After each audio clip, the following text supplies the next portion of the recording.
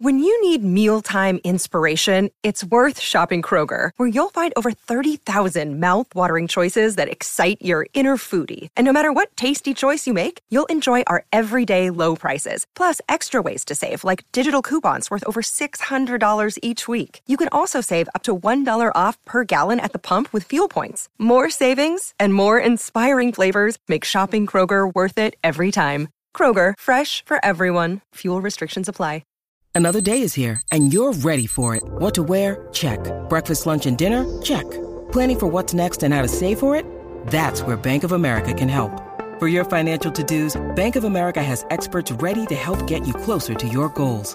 Get started at one of our local financial centers or 24/7 in our mobile banking app. Find a location near you at bankofamerica.com/talktous. What would you like the power to do? Mobile banking requires downloading the app and is only available for select devices. Message and data rates may apply. Bank of America N.A., member FDIC. But one thing that's really important is if you're going to leave that note and say you're going to Chesler Park, don't go to Druid. Go to Chesler Park. So if you're going to leave a note or you're going to tell someone where you're going, don't change your plans. It almost seems like maybe you've been following us.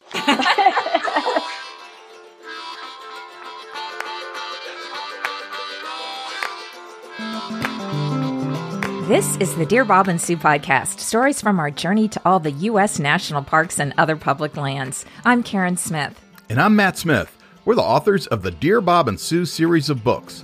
With national park visitation skyrocketing, more people are taking to the trails, and the incidence of hikers needing to be rescued is increasing. Today we're talking about hiking safety, and we're thrilled to have a special guest on our show, Law Enforcement Ranger Sarah Shoemaker out of Canyonlands National Park. Sarah is going to be sharing some important tips about how to stay safe on the trails. We'll also be discussing things you'll want to consider before you start hiking, what you should have with you during the hike, and what you should be aware of while you're hiking. A lot of really important information coming up next.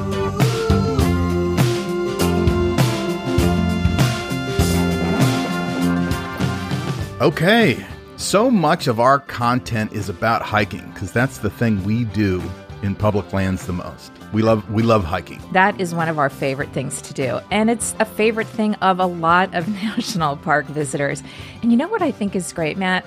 So many people are not just starting to visit the national parks, but they're starting to hike. They're starting to want to get out on the trails, see more of the park than they can from their cars and the overlooks. And I think that's fantastic. Yes, so much of the beauty and the experience of these public lands, national parks, is getting away from the parking lot, getting into the park, and that's when you really start to experience the park. So it's great that people are hiking more.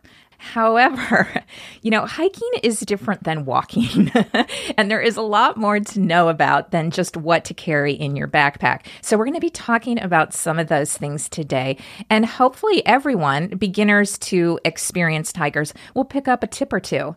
That's right. And we wanted to say that we did an entire episode on the 10 Essentials, which is episode number 38. We're going to go over the list fairly briefly here. And if you want more detail, you can go to episode 38 and listen to that episode. Right. As you listen to this list, you might wonder why you need all of these things in your backpack if you're going on, let's say, a 3 to 5 mile hike, a day hike. But this list, it takes into account the possibility of something going wrong, something like you get lost and you have to spend the night outside. All right, so briefly, we will run down the list. Number 1 is navigation. Where are you going? You should absolutely have a paper map as well as any electronic maps you have, like a GPS, like the Gaia app we talk about, and hopefully a compass as well. Right. I know that we certainly rely on our electronic maps a lot, our Gaia GPS app on our phones, but phones lose battery. You could drop them. So you need a backup. Most paper maps have a north arrow on it. So if you have a compass, you can then figure out how to orient that map if you get lost with the compass and the paper map. Right. Okay, number 2, extremely important hydration, meaning most likely water. We also take a water filter for emergencies. Now, you're not always hiking in places where there are streams and rivers that you can fill up, but we still usually have a water filter with us. And a good thing to carry with you is Life Straw. They're inexpensive. You can get them on Amazon, and that's a good thing to just always have in your pack. All right, number 3, nutrition, and that would be food. Maybe you need lunch in your pack, salty snacks, food items that won't spoil if you're hiking all day in hot weather and the sun is beating down on your pack. That's right. We always take snacks. I always like to eat more the day before, the week before, just eat as much as I possibly can for maybe 2 weeks before a hike, and then I'm usually good. Have an extra cushion of belly fat. Exactly. All right, number 4, rain gear and some kind of insulation because the weather can change quickly. So you definitely want to be protected from the elements. Yep, I always bring an extra shirt. A lot of times we hike to a destination where I'm sweaty when we get to the top. It's nice to have a dry shirt afterwards. All right, number 5 is a fire starter. You always want to have some kind of waterproof matches in a watertight container. That's right. And you should test these every now and then to make sure they're okay. A lot of the times the matches don't last forever. All right, number 6 is a first aid kit. There are a lot of small first aid kits. There are hiker first aid kits that don't take up a lot of room in your pack. That's right. The next thing to carry is a knife or some kind of a multi-tool. These days, they make all sorts of multi-tools with knife, screwdriver, scissors, what have you. And it's always good to have one of those with you in your pack. Number 8 is so important, illumination. Now, that could be a headlamp or a flashlight plus extra batteries. I cannot tell you how many times I've pulled out my headlamp and the batteries have been dead, and Matt whips out extra batteries from his pack and saves me. That's right. I always carry 2 headlamps. We use inexpensive headlamps, and I carry extra batteries. And if that headlamp's been in your backpack for a long time, open the battery compartment to look at it, because sometimes those batteries corrode. So just double check that it's working before you head out. One tip also, a lot of people now on their phones have a flashlight mode. Do not rely on your phone's flashlight. It's just not strong enough to see very far. And if you are searching for the next cairn on a trail to guide you, you certainly won't be able to see it from your little iPhone flashlight. It's always good to have multiple sources of light. Right. Okay, number 9 is sun protection. And this is key even in the winter. So we're talking sunscreen, sunglasses, and don't forget to get a chapstick with some kind of SPF. And I would consider a hat also sun protection so that your scalp does not get sunburned as well. Yeah, and number 10 is some kind of a shelter, emergency tarps or space blankets. I take a little emergency bivy sack, which is made out of that space blanket material. These things are inexpensive. They're lightweight. Everyone should have one. Also, check these every now and then, because after a year or so, they can get flaky. So keep a fresh one with you. And number 11 is something that we have added to the list of 10 essentials. And this is to protect the environment and not so much you. And this is, how are you going to dispose of your bodily functions? Mainly poop. So they make human waste bags, including WAG bags. Matt, I finally figured out what WAG stands for. Yeah, what does it stand for, Karen? Waste alleviation and gelling bags. But these are a crucial part of recreating responsibly. So we have one that's called Toilet to Go that we bought in Arches National Park. Yeah, and they make other kinds. You can get them on Amazon. They're fairly inexpensive. And with this item, and really all the items on the list, it's not always just for you. It could be that somebody you're with needs one of these items, or somebody you run across on the trail. So it's good to have all of these things for you and for your fellow hikers.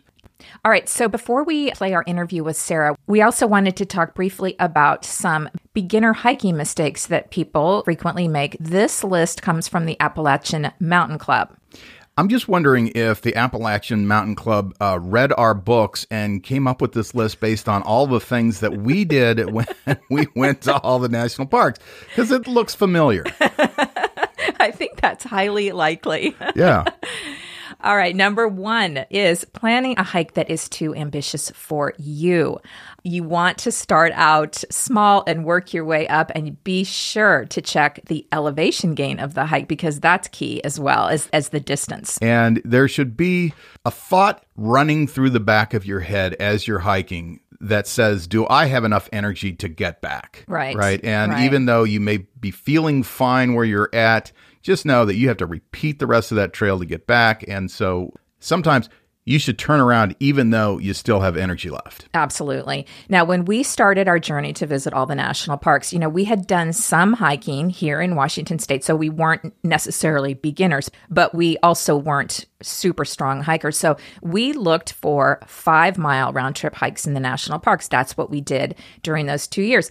But then we worked our way up. We became more comfortable. And now we look for 10-mile hikes. That's what's comfortable for us. So that is what's key.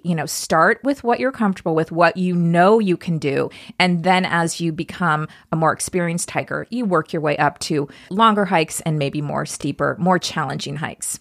Okay, another common mistake that beginner hikers make is not checking the weather before you head out on a hike. There can be thunderstorms, excessive heat. There can be snow on the trail or snow falling from the sky. Know the weather that you're hiking into. Now, the third thing they list is wearing the wrong clothing or footwear.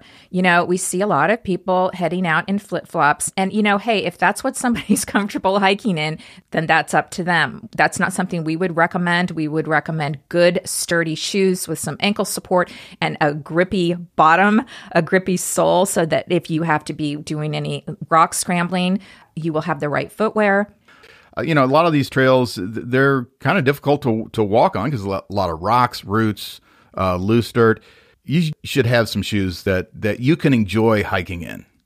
And the fourth mistake they list is very self-explanatory, not bringing enough food and water. Always, always bring more water than you think you will need. Yeah. Also, not learning how to use your important gear. This is really important. For instance, if you think you're going to take the Gaia GPS application on your phone with you, but you've never opened it and you don't know how to use it, it's really not going to do you much good. So practice these things ahead of time. It goes really for all of the items we listed. Right. Now, we have added 3 more things based on our experience. And one mistake a lot of beginner hikers do is they don't do any research about the hike ahead of time. We cannot tell you how many times we've come across a hiker on a trail. They're sitting down, they're exhausted, and they tell us, well, I didn't know it had fill in the blank. It had stream crossings. It had, major elevation gain. It had exposed cliff faces. So research. Yeah, and there are plenty of resources for doing this. You can go to All Trails online. You can look up the trail that you're planning to hike. You can go to the user notes, and those are especially useful. The most recent hiker notes, they will tell you if there's a big tree down or a certain area is flooded. So it's easy to do the research on a hike. All right. Another one is not knowing or not being aware of what time the sun is going to set that day. For instance, if you are hiking in the winter, we were in Utah in November, the sun was setting at 4:30 in the afternoon. You absolutely want to know this and make sure that you can complete your hike and you can get back to your car before it gets dark. Yeah, and this is related to the taking a source of light, headlamp or flashlight with you. And the last thing we wanted to mention is in the winter, when you're hiking in any mountainous area, make sure you are aware of the potential for avalanche danger because it's everywhere in the mountains. We see on Instagram people who live in the Pacific Northwest and they are hiking summer trails in the winter and it's beautiful and they're telling people to go there, but the avalanche danger is huge. And I think a lot of people are unaware of that. Yeah, and this is a real danger. People die every year in avalanches. It's a tragedy and it's something that can be avoided. All right. And, we feel qualified to talk about all this because we have made so many mistakes ourselves. One of the biggest lessons we've learned over the last 14 years or so of exploring our public lands is that things can go very wrong on a hike, even when you're prepared and especially when you're not prepared. People make mistakes. They get in over their heads because situations can arise that they weren't prepared for or they don't even know could happen that they're not expecting. Right. And a lot of times people get excited because they're traveling to a national park. It might be the only time they think they're ever going to visit that. They want to get out there and hike all these trails that they've been thinking about. But it's important not to get in over your head. So there are a couple of situations where we did exactly that. So we wanted to mention some of the hikes where we found ourselves in precarious situations where the outcome could have been really bad. There were 2 hikes. One was the Zion East Rim Trail, and one was the Chesler Park Joint Trail, where we did not have enough water. It was summer, it was brutally hot, and we honestly did not think we were going to make it back to our truck without having, a heat-related incident. And in Alaska, when we were hiking the Chilkoot Trail, we came across what was on the map, a small creek that turned into a raging river because we were in a thunderstorm. And so we had to make a new plan because that creek was not crossable when we got there. It was instant death. If you would have waded into this raging river, that would have been it. Then there was another time in Teddy Roosevelt. We were on a trail and we were almost back. It was a loop trail. There was a massive herd of bison, like 200 bison blocking our trail as a storm was rolling in and as it was getting dark. And when you come across an obstacle like that, even though you're in a hurry, the storm might be coming, you don't just charge right through a herd of bison. Well, not if you want to come out the other side with all your limbs attached. Right there. They would help you come out the other side, like throwing you up into a tree or something like that. Recently, we were stopped by another issue on a trail just outside of Yosemite in the high country. Again, this was a loop trail, and we came upon a steep slope that we had to cross, and it was covered in snow. It was a snowfield crossing, and because this was early September, on this trip, we had not brought our microspikes. What happened was we had to turn around. We thought we were hiking a loop. We got 3/4 of the way through the loop and had to turn around, which made the hike a lot longer than we had planned. And the snowfield was so sketchy. We looked at it. We stood on it. Matt took 2 steps. If we would have slipped, we would have slid, I don't know what, a half a mile down a mountain. I mean, it wasn't worth the risk. Then in Olympic National Park a couple years ago, we were on a backpacking trip. It was 40 degrees. It poured rain on us all day long. And we were really close to hypothermia by the time we finally got to our backcountry campsite. Yeah, that's the thing about rain in the mountains. It doesn't have to be like 20 degrees or 30 degrees with snow and sleet coming down on you. You can get very cold very quickly because the water just sucks the heat out of you. Opposite of that, in North Cascades National Park, we were backpacking. It was a hot day in the 90s. We were in this burnout area with full sun, and I was starting to suffer from heat exhaustion at that point, and we were in the middle of nowhere. Yeah, and again, we were in the mountains thinking that it was just going to be a cool weather, and it wasn't. Last one we wanted to mention is we were snowshoeing at Mount Rainier in the winter with our friends. It was a bluebird sunny day. We were rounding a bend, and all of a sudden, like instantly, we were in a whiteout. We couldn't see 2 feet in front of us. Which is super dangerous when you know that there are cliffs somewhere, and you're not totally sure where. So that speaks to something we wanted to mention, and that is knowing when to turn around. Never be afraid to cut your hike short if the conditions are changing or if you're feeling uncomfortable.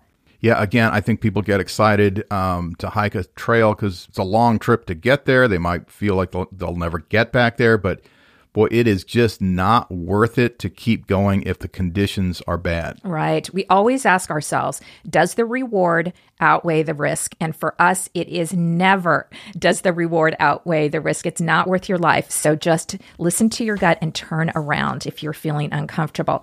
One more thing we wanted to mention is is situational awareness. Yeah, be aware of your surroundings. That means other people.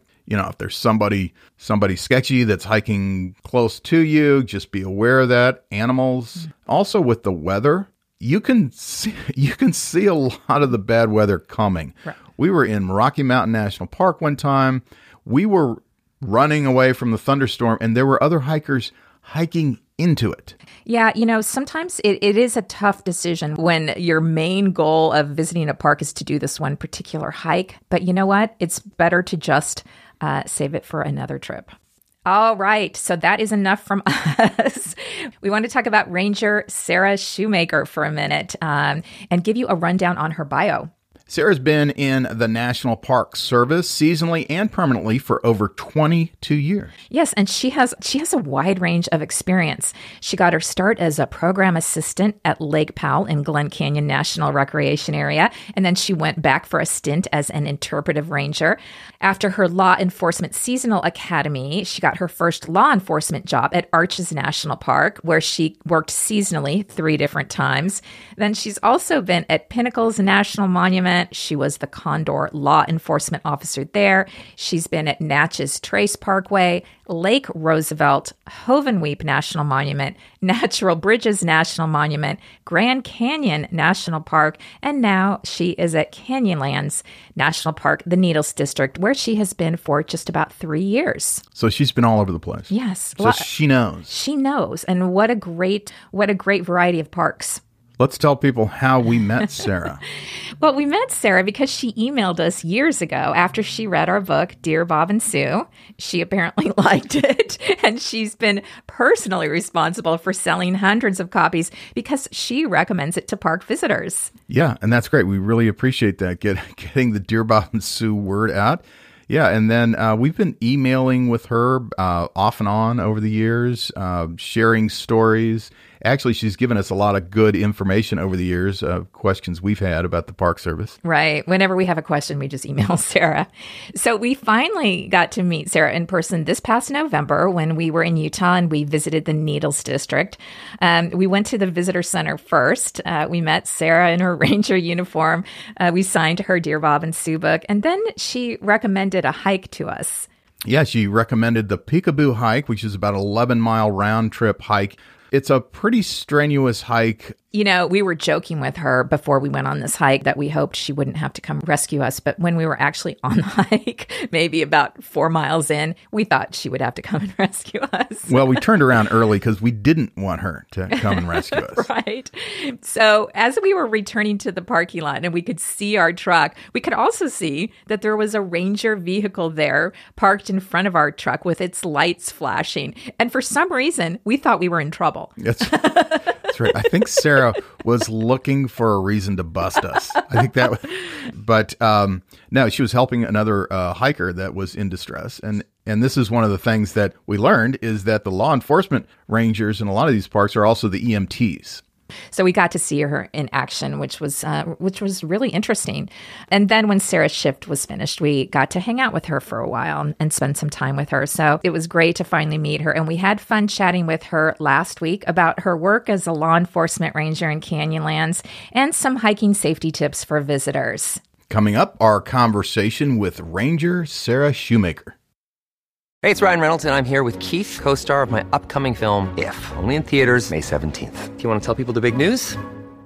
All right, I'll do it. Sign up now and you'll get unlimited for $15 a month and 6 months of Paramount Plus Essential Plan on us. MintMobile.com/switch. Upfront payment of $45 equivalent to $15 per month. Unlimited over 40 gigabytes per month. Face lower speeds. Videos at 480p. Active Mint customers by 531.24 get 6 months of Paramount Plus Essential Plan. Auto renews after 6 months. Offer ends May 31st, 2024. Separate Paramount Plus registration required. Terms and conditions apply if rated PG. All right. We are sitting down with law enforcement ranger Sarah to talk about hiking safety. Unfortunately, we're not in the same room, but we are laptop to laptop. All right, Sarah, thank you for being with us today. You're welcome. My pleasure. We certainly appreciate your service and all the service of the Rangers. You guys do such a fantastic job, and I know that it's a challenge with millions of visitors every year to keep the law in order. So we were chatting with you earlier, Sarah, and we were just hoping that you would kind of explain to people. Matt and I didn't know exactly what a law enforcement ranger was when we started going to the parks. We thought a ranger was a ranger. So if you could just, tell our listeners what's the difference between like a law enforcement ranger and an interpretive ranger that they might meet at the desk. Yeah. So there's a lot of positions in the Park Service I don't think the visiting public sees a lot. And so I do still get that when I stop at the visitor center and stop and talk to people. They always wonder why I'm carrying a gun and how I'm different than the other ones. So primarily we're the police of the park. We protect the people from the people, the resources from the people, and then the people from the resources.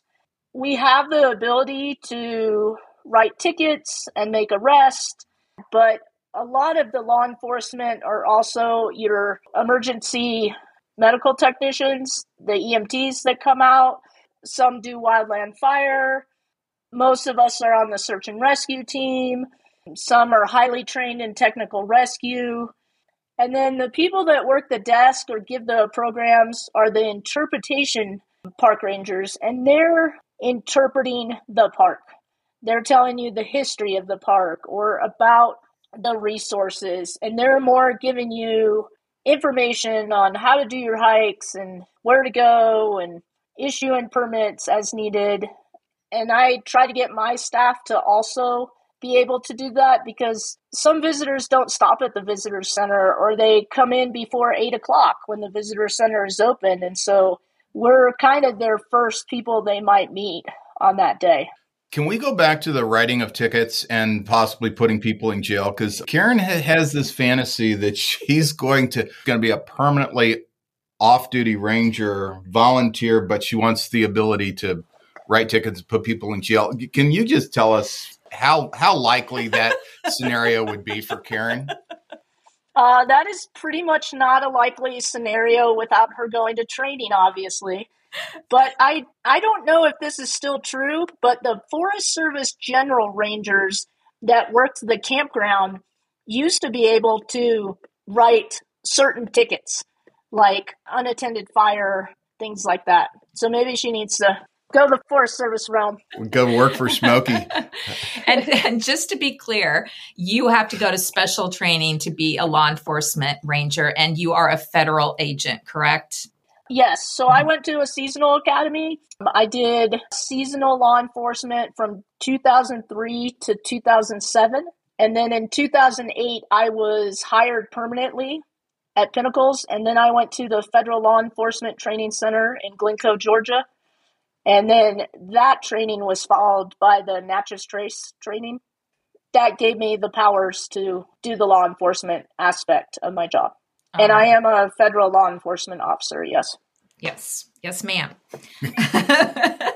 All right. So I know you touched on a lot of different duties that you've done throughout the parks, but specifically to Canyonlands Needles District, what is it that you mostly do at Canyonlands, the bulk of your job there?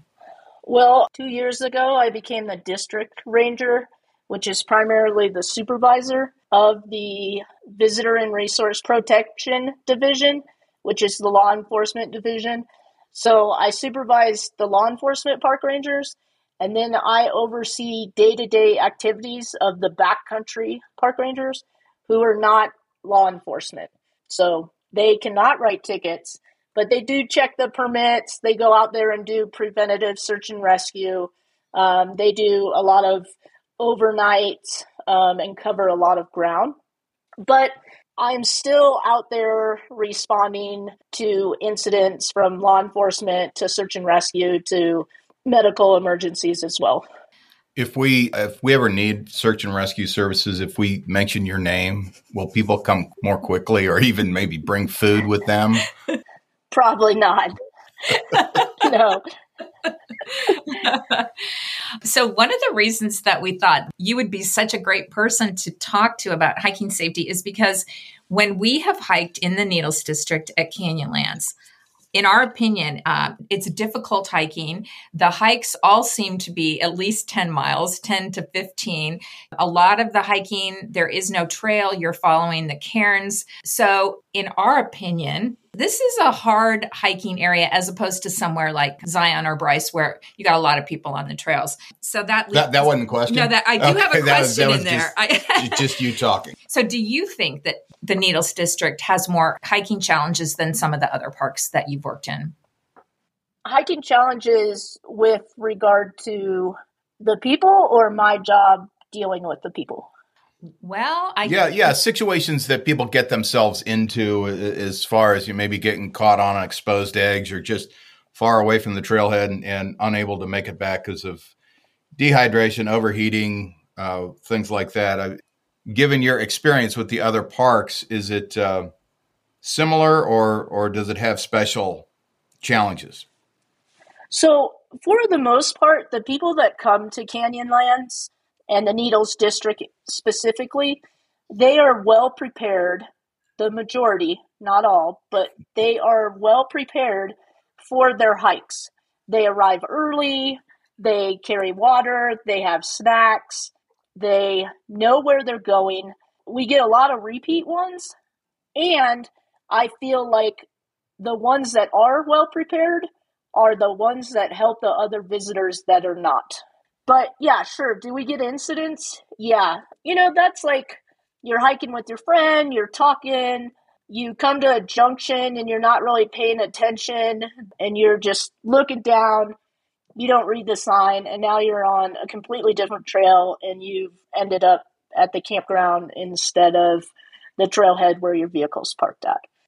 It's just always good to have situational awareness, look up once in a while, stop, take a look around. When you come to the junction, read the signs so you know where to go and stuff like that.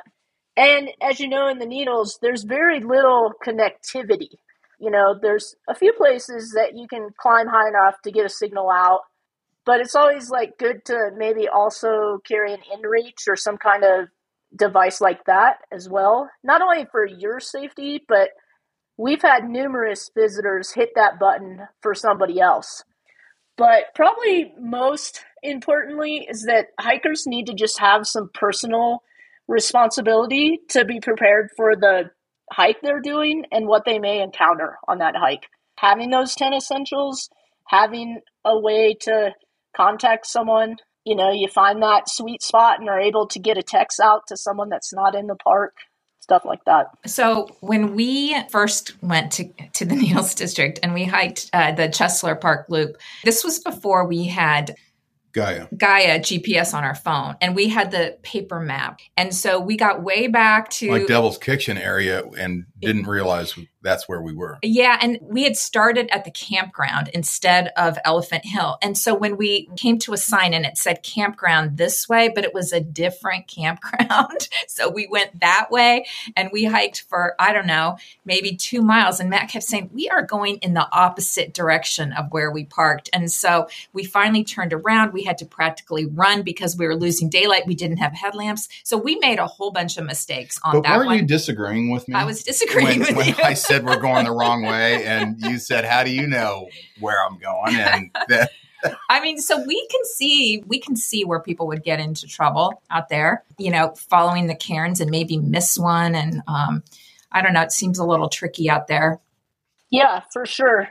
So a couple of things about the paper map. They're great for a couple of reasons, right? One, your batteries die on your Gaia or your GPS unit itself. I'm thinking more of Gaia because, when you're in the Needles and you don't put your phone on airplane mode, the battery runs down a lot more because it's searching for that signal.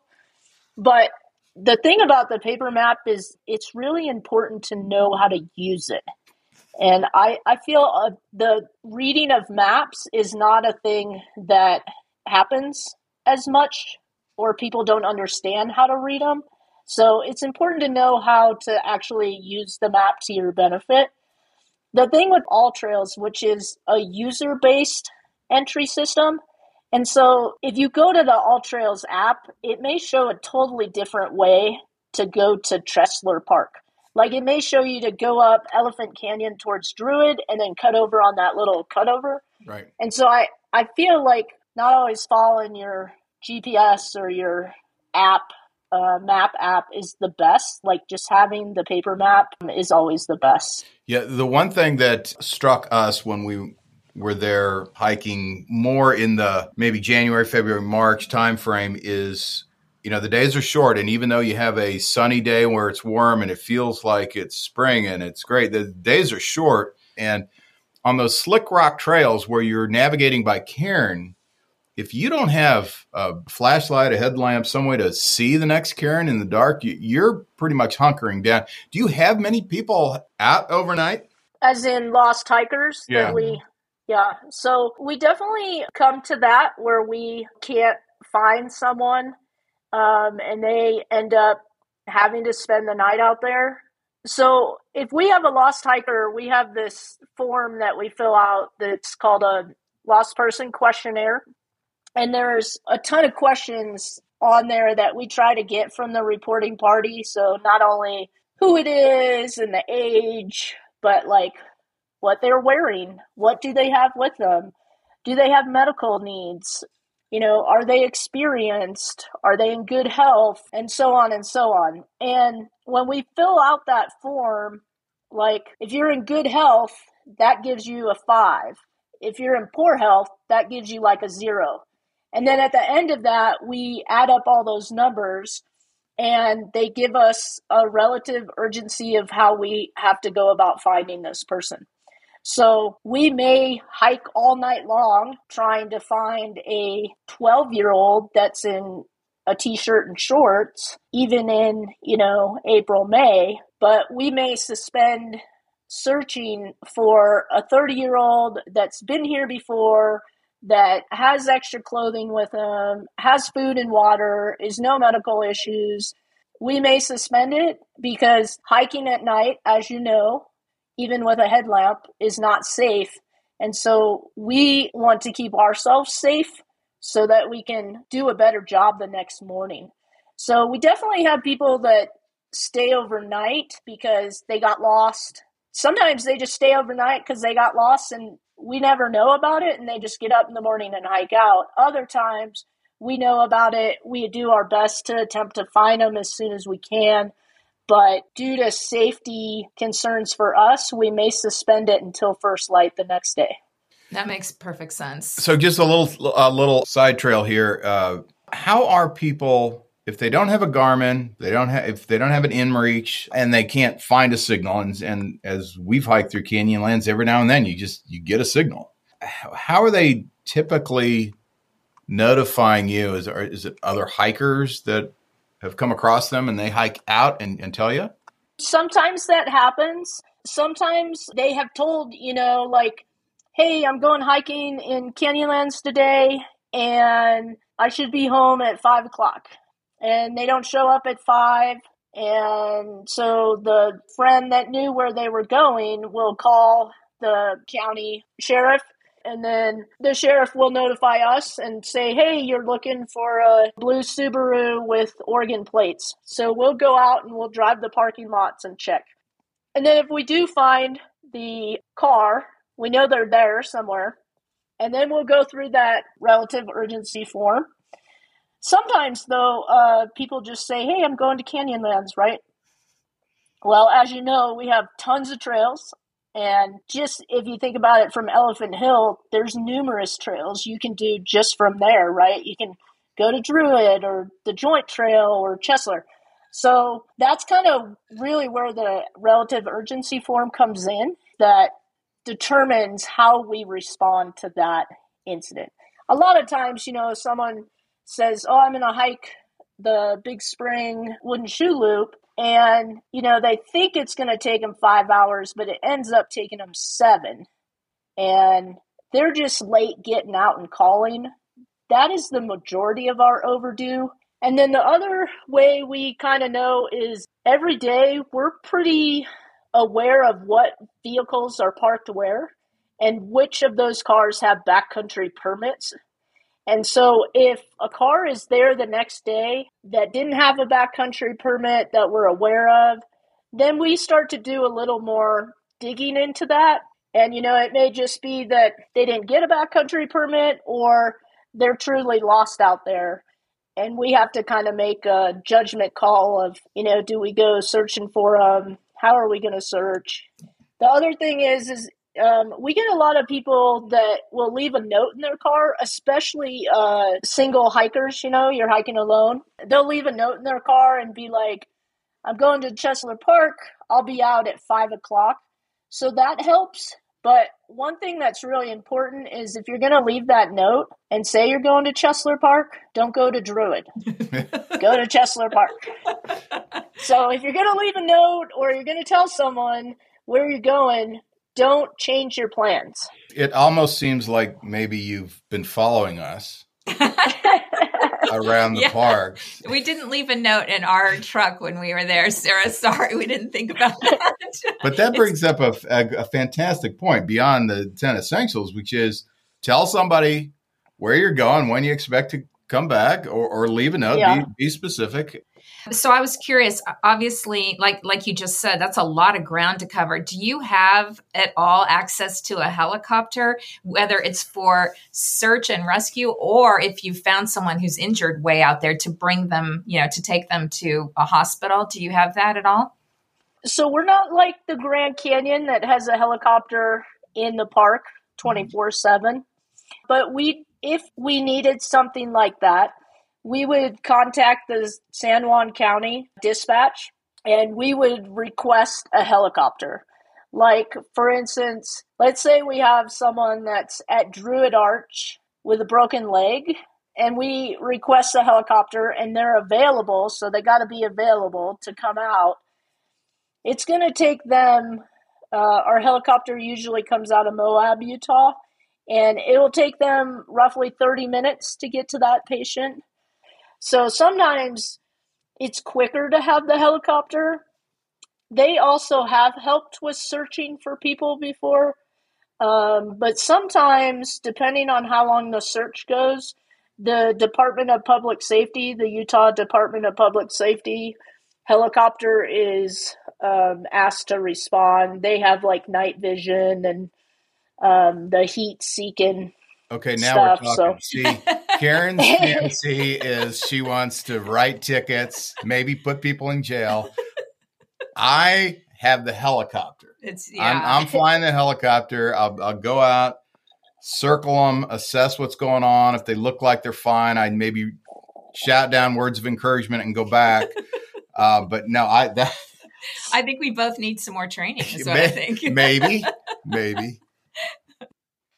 We did have, I guess one story was we had this couple that was hiking off trail and they were trying to climb up to get a better view for a photo. And the wife climbed up, fine. Her husband climbed up behind her and he pulled on the rock and the rock came off and landed on him, breaking his hip. It was a pretty significant rock. And she actually climbed down and lifted the rock off him enough so he could scoot out from under it. In that one, we called the helicopter, and the helicopter beat us to the patient. And then when we arrived on scene, we had to help carry the patient to the helicopter.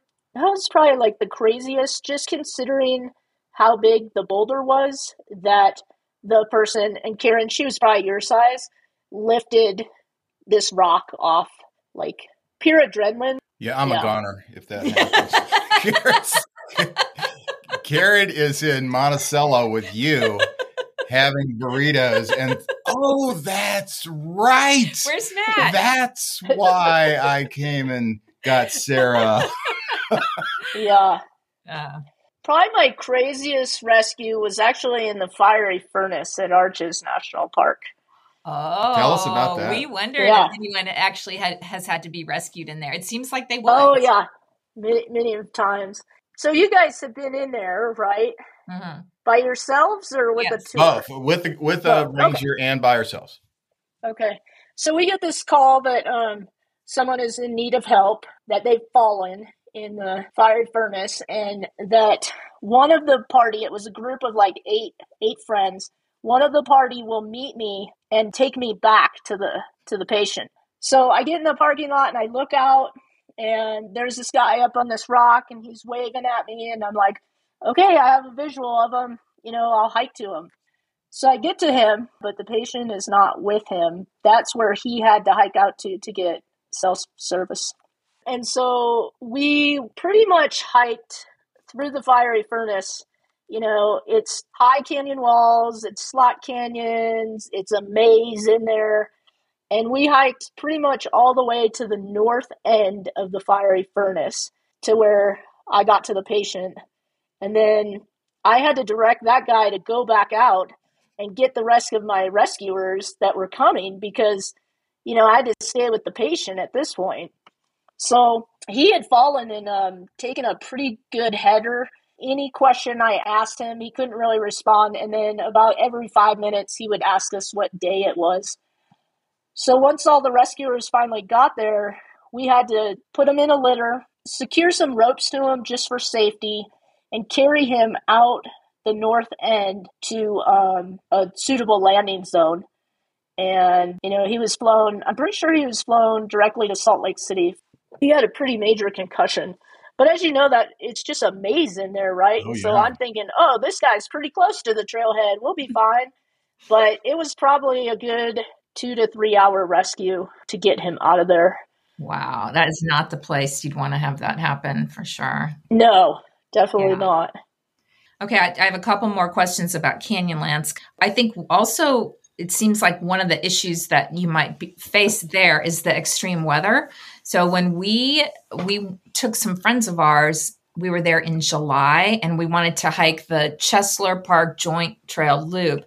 And we had looked at the forecast to make sure it wasn't going to be, 103. But the forecast that came up on our phones before we left Monticello was for a different town and not for back there. So it said it was going to be 85 degrees. We thought, great, that's fine. We took the recommended however many gallons of water. We went back. We almost didn't make it back to our truck. It got up to 103. We ran out of water about 2 miles before we were back to our truck. All four of us thought this is going to be the end of us. Right. It was a red flag day. I thought it said red letter day, which is a whole different thing, but it was a red flag day. And so specifically, do you see, heat stroke / not enough water, those kind of issues out there, especially in the summer? So we definitely have those, yes. Heat stroke is pretty much, if you get heat stroke, you're done. You're probably not making it. That's the end. So you have like heat exhaustion, other heat related stuff before you get to heat stroke. We have definitely had a heat stroke patient that I actually dealt with like in my first month of working at Canyonlands. But again, for the majority of our people are well prepared for that. But you should definitely have like a gallon each. You should have a gallon. Matt should have a gallon. You should have enough water. You shouldn't like share water. Everybody should have their own 10 essentials. Because if you have to separate, please don't ever do that. But if you had to, like if Matt had to go and get help or vice versa, you still want to have extra clothes with you, food, water, etc. And you're right. A lot of times, even though we have that big sign that says, heat kills, carry this much water, we get those visitors that don't. The other thing we get is the people that do bring enough water, but they ration it too much. And so they start having heat problems because of that, because they're not drinking enough water. And then the other important thing is to eat snacks, specifically salty snacks, because if you're just drinking, you're not replenishing any of your salt or electrolytes. And so it's called hyponatremia. And that happens quite a bit with related heat instances. Yeah, we have heard that people, especially in the Grand Canyon, they're so afraid of dehydration is that they go overboard the other direction and the symptoms look very similar. Right. Yeah. Do you get a lot of thunderstorms in the Canyonlands? Usually just during monsoon season. We definitely get lightning and thunder and the trails, they don't call it slick rock for nothing. So like the slot canyons can get, ankle deep water in it because it really doesn't have anywhere to drain off to. Like I'm thinking on the Chesler Park Trail, that little, like it's just a short. Yeah, it looks like the joint. Yeah. Yeah. So just that little, I've had to hike through there before in like, ankle deep water, just because it doesn't have anywhere to go off to. But besides the heat, we've never really had, since I've been here, injuries from weather.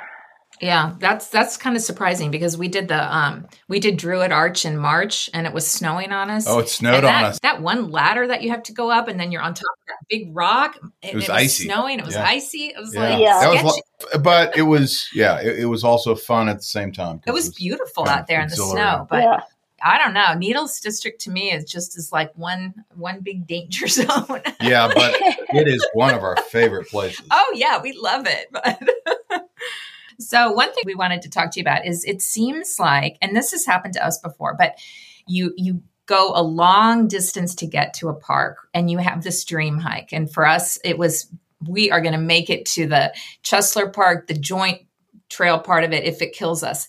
And, it almost did twice. So I think a lot of people, they won't turn around because they think this is their only chance to do it. They're not maybe aware of that they're too tired or that they are running out of water. So if you could just speak to the benefits of being self-aware enough to cut it short and turn the heck around. Yeah, so that's where I talked earlier about hikers need to have some personal responsibility while they're out there.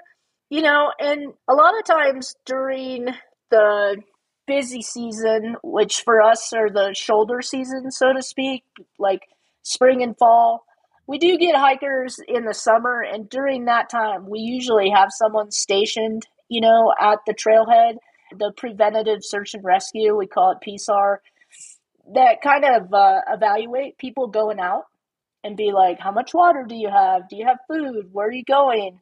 It's 1 p.m. You probably shouldn't hike to Druid at this point. Or, just go until you get tired and then turn around. I would say just having that personal awareness about you that you may not be able to make it to where you wanted to go that day and make the right decision to turn around so you don't have to become rescued or a statistic. Yeah, that's such good advice. I think for us, we've gotten a lot smarter now and we know kind of when we need to turn around. But yeah, I mean, and it's not just, it's only another mile. I can make it a mile to get there. It's the whole, then you've got to turn around and get yourself back. That's what we always think. Yeah, I think a lot of people maybe don't think that through quite clearly enough and they push themselves too much. But, I keep seeing on Instagram these outdoor influencers, but they're like, push yourself, get out of your comfort zone. And I think, oh, gosh. Hey, the Rangers will come rescue you. They'll come get you. Yeah. So I definitely understand that. I mean, I've been on that trail and just think, man, I bet just around the corner is another beautiful view. If we just go around the next corner and then we get to that corner, right, and there's got to be something around the next corner. And so I understand that. Like, we have a lot of first-time hikers that come there, and a lot of questions are like, are there heights, are there ladders, are there this? I'm not comfortable with heights. So we try to, like, when they come into the visitor center, we try to evaluate their skills, so to speak, the best we can, if that makes sense. And then direct them to the hikes that may be better for them. That explains a lot to our visitor center visits. Okay. We get a lot of nature walk suggestions. I'm just saying. I was just going to ask you that, Sarah. So a lot of the rangers, they will literally look at us and because of our age, they'll say, well, there's a nice nature walk out the back that's, 3/4 of a mile. And so, I mean, like, how do you assess that? Because obviously there's older, strong hikers. There's younger, new hikers who don't know, much about hiking. Right. So do you just ask some key questions? Yeah. So some key questions would be, where are you from? Right? You're from the coast. Are you at sea level? Yeah. Right. Yeah. Oh, yeah. Yep. So you walk 4 miles a day in your neighborhood that's flat, and now you're at 4,500 feet. And you want to do 10 miles over hills, over uneven terrain. I don't think Druid is the right hike for you, but why don't you hike in 2 miles on the Chesler Park Trail? You get a good view of the Needles. And if you're comfortable with going further, do. We try to ask those questions. We try to ask questions like, how far do you usually hike? Where do you hike? Oh, I walk around my neighborhood is way different than, I go to Mount Rainier every weekend and I hike there. we used to see back, like in 2010, when we went to Rocky Mountain National Park and we did a hike, there was literally a ranger standing at the trailhead. And as we walked past him, he said hello and we chatted with him. And he said he was there specifically to look at hikers, make sure they weren't wearing flip-flops, make sure they had a backpack, make sure they had water, which is fantastic. But maybe now that's like a luxury that a lot of parks just can't afford to do, to have, a ranger stationed at every trailhead to do that. Yeah, we do try to have a ranger out there, whether it's a backcountry ranger that's maybe at the junction of a trail. So like a good junction would be Elephant Canyon. We ask them those same questions. But we also, during the summer, when it's too hot for us to hike, our backcountry rangers will actually post up at trailheads or just do short hikes. What we call that is preventative search and rescue. So we're trying to prevent someone from needing to be rescued later on in the day. Okay, I have maybe one last question, unless you have any more. I see a lot we're on some forums, hiking forums in Washington on Facebook, and people ask questions and things. I think one of the top questions is, especially for younger people in their 20s and 30s starting out, they want to hike, they want to learn how to hike, but they don't have anyone to go with. So in your opinion, especially in the Needles District, do you think it's safe to hike alone? I do feel like it is safe to hike alone. As we've already talked about, let someone know where you're going, stay on the trail you said you were going on, carry those 10 essentials, carry a way to contact someone. But I think it's safe. We don't have the grizzly bears. But again, it's going back to knowing your limits as you're starting out. We suggest a lot of the parks have ranger-led hikes. Do you guys have that at Canyonlands? Do you have... We just don't have, at this time, the visitation. We have tried to do the Cave Spring guided hike, but they would have like 1 or 2 people show up. Because our visitation for short hikes is kind of sporadic, whereas the majority of people coming to the Needles are hiking 6 miles or longer. We just don't have like 100 people, say, at the windows section at any given time. We have 2 here and then 30 minutes later, 2 there. And so they have tried them, and I think they will, in the future, try different ones. But yeah, going on a guided hike is a great way to get started. And then there's also like hiking groups, right? Tours you can go, people will take you backpacking. There's companies that go as a group and take people backpacking. Especially probably out of Moab. You probably find a guide pretty easily. It seems like Moab has a guide for everything. Right. Yeah. So I was going to say that we can, if we respond and have to rescue someone, I've never done it, but we can write a citation to them for creating a dangerous situation. Like, for instance, say one of our staff talked to them, and said, you should probably only do the Slick Rock Trail or something, and they go ahead and do Druid Arch, and then we got to go out there and rescue them at 2 p.m., July 5th in 106 degree. That's putting our lives at risk as well, even though we're trained to do that. And so we could write the citation. I've never done it personally, but we could. Yeah. When we stayed down at Phantom Ranch, there was a ranger down there, and she had a ranger talk, and we were listening to her, and she was pretty vocal about how angry she gets when hikers put themselves in danger, because she then has to go hike and rescue them, and it puts her life in danger. And she was making a very, very strong point that really hit home, because I think a lot of hikers don't even consider that part of it, right? Yeah. They don't consider the rescuers who have to come and save them when they do something that they shouldn't have done, that they're not prepared to do. Yeah. The other thing is, just recently, we had, in 72 hours, we had 5 search and rescues of some sort.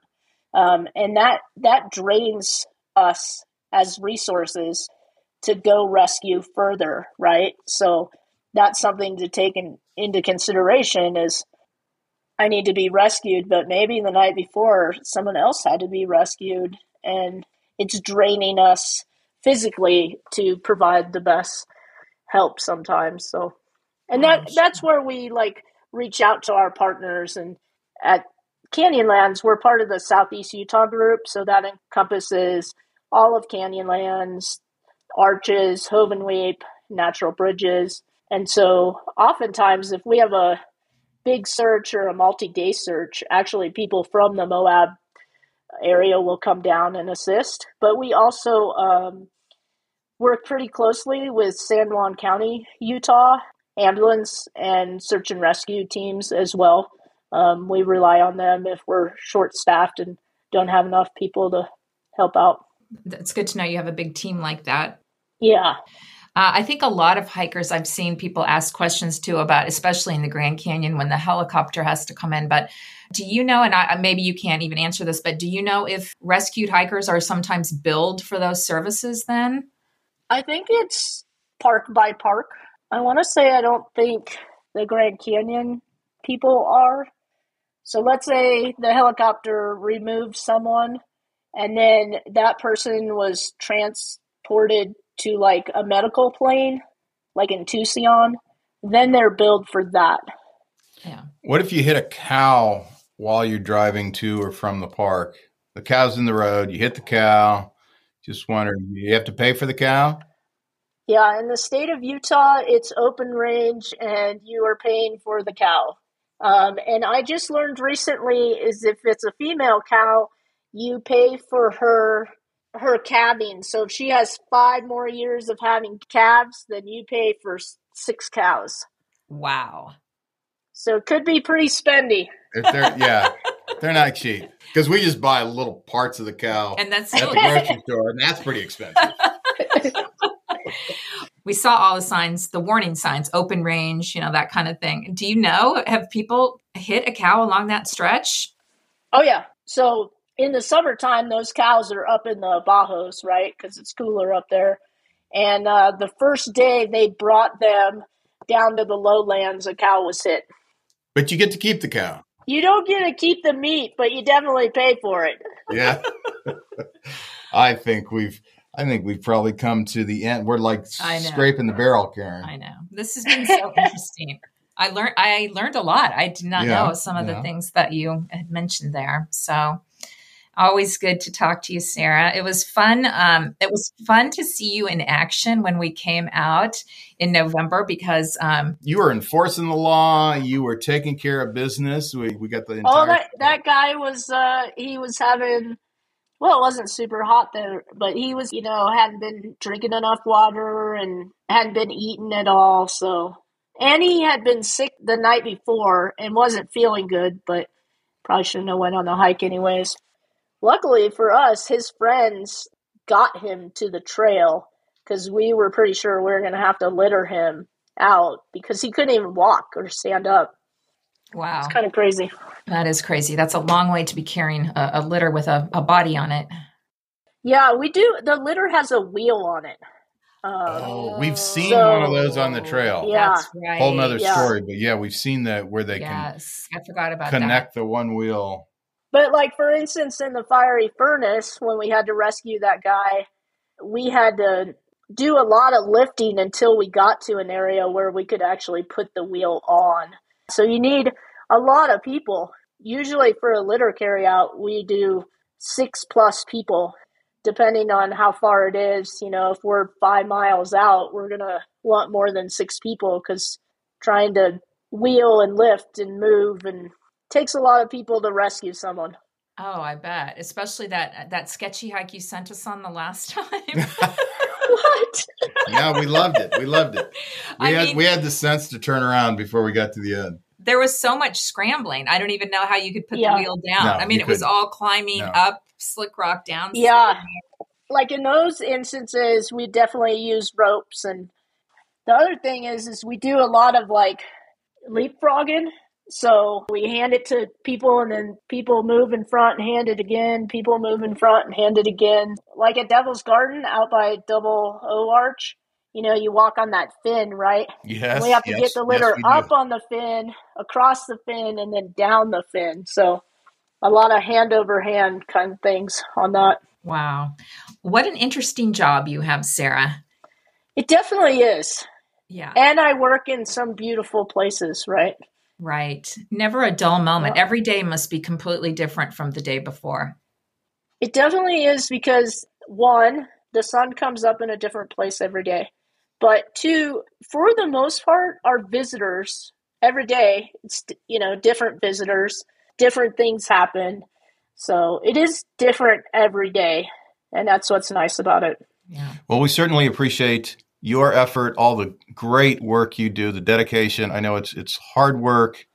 And as visitors, we appreciate it. And we feel more secure knowing that there's a team of people there.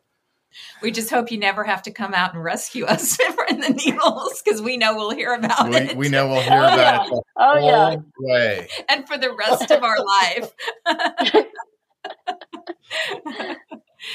All right, Sarah, thank you so much for chatting with us. You bet.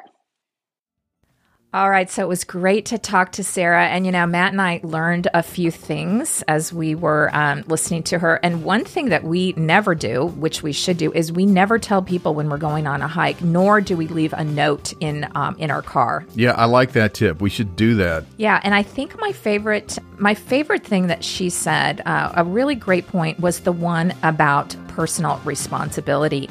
And, I think this kind of sums it up just in a general way, that it's every hiker's responsibility to be equipped for a safe hike, to have their own backpack with their own supplies, and it's every hiker's responsibility to research the hike, assess their ability to do the hike, check the weather forecast ahead of time, etc. Yeah, it's great if there are other hikers out there that can help you if you get in distress, or you can help them. But you should be prepared to take care of yourself. And if everyone's prepared, then it gives all of us a better chance of being helped out if we need it when we're out on the trail. Right. So we would encourage everyone who is listening, if you don't already hike, to take up hiking, because it's such a great way to explore our public lands. And remember, depending on where you live, there are also hikes in national forests, in state parks, in regional parks, etc. Yeah, so get out there and do some hiking. Safely. All right, everyone. Thank you very much for listening. Thank you to all of our Patreon supporters for supporting us over on Patreon. Hopefully you've learned a few things in this episode. We learned a few things just doing the episode. Absolutely.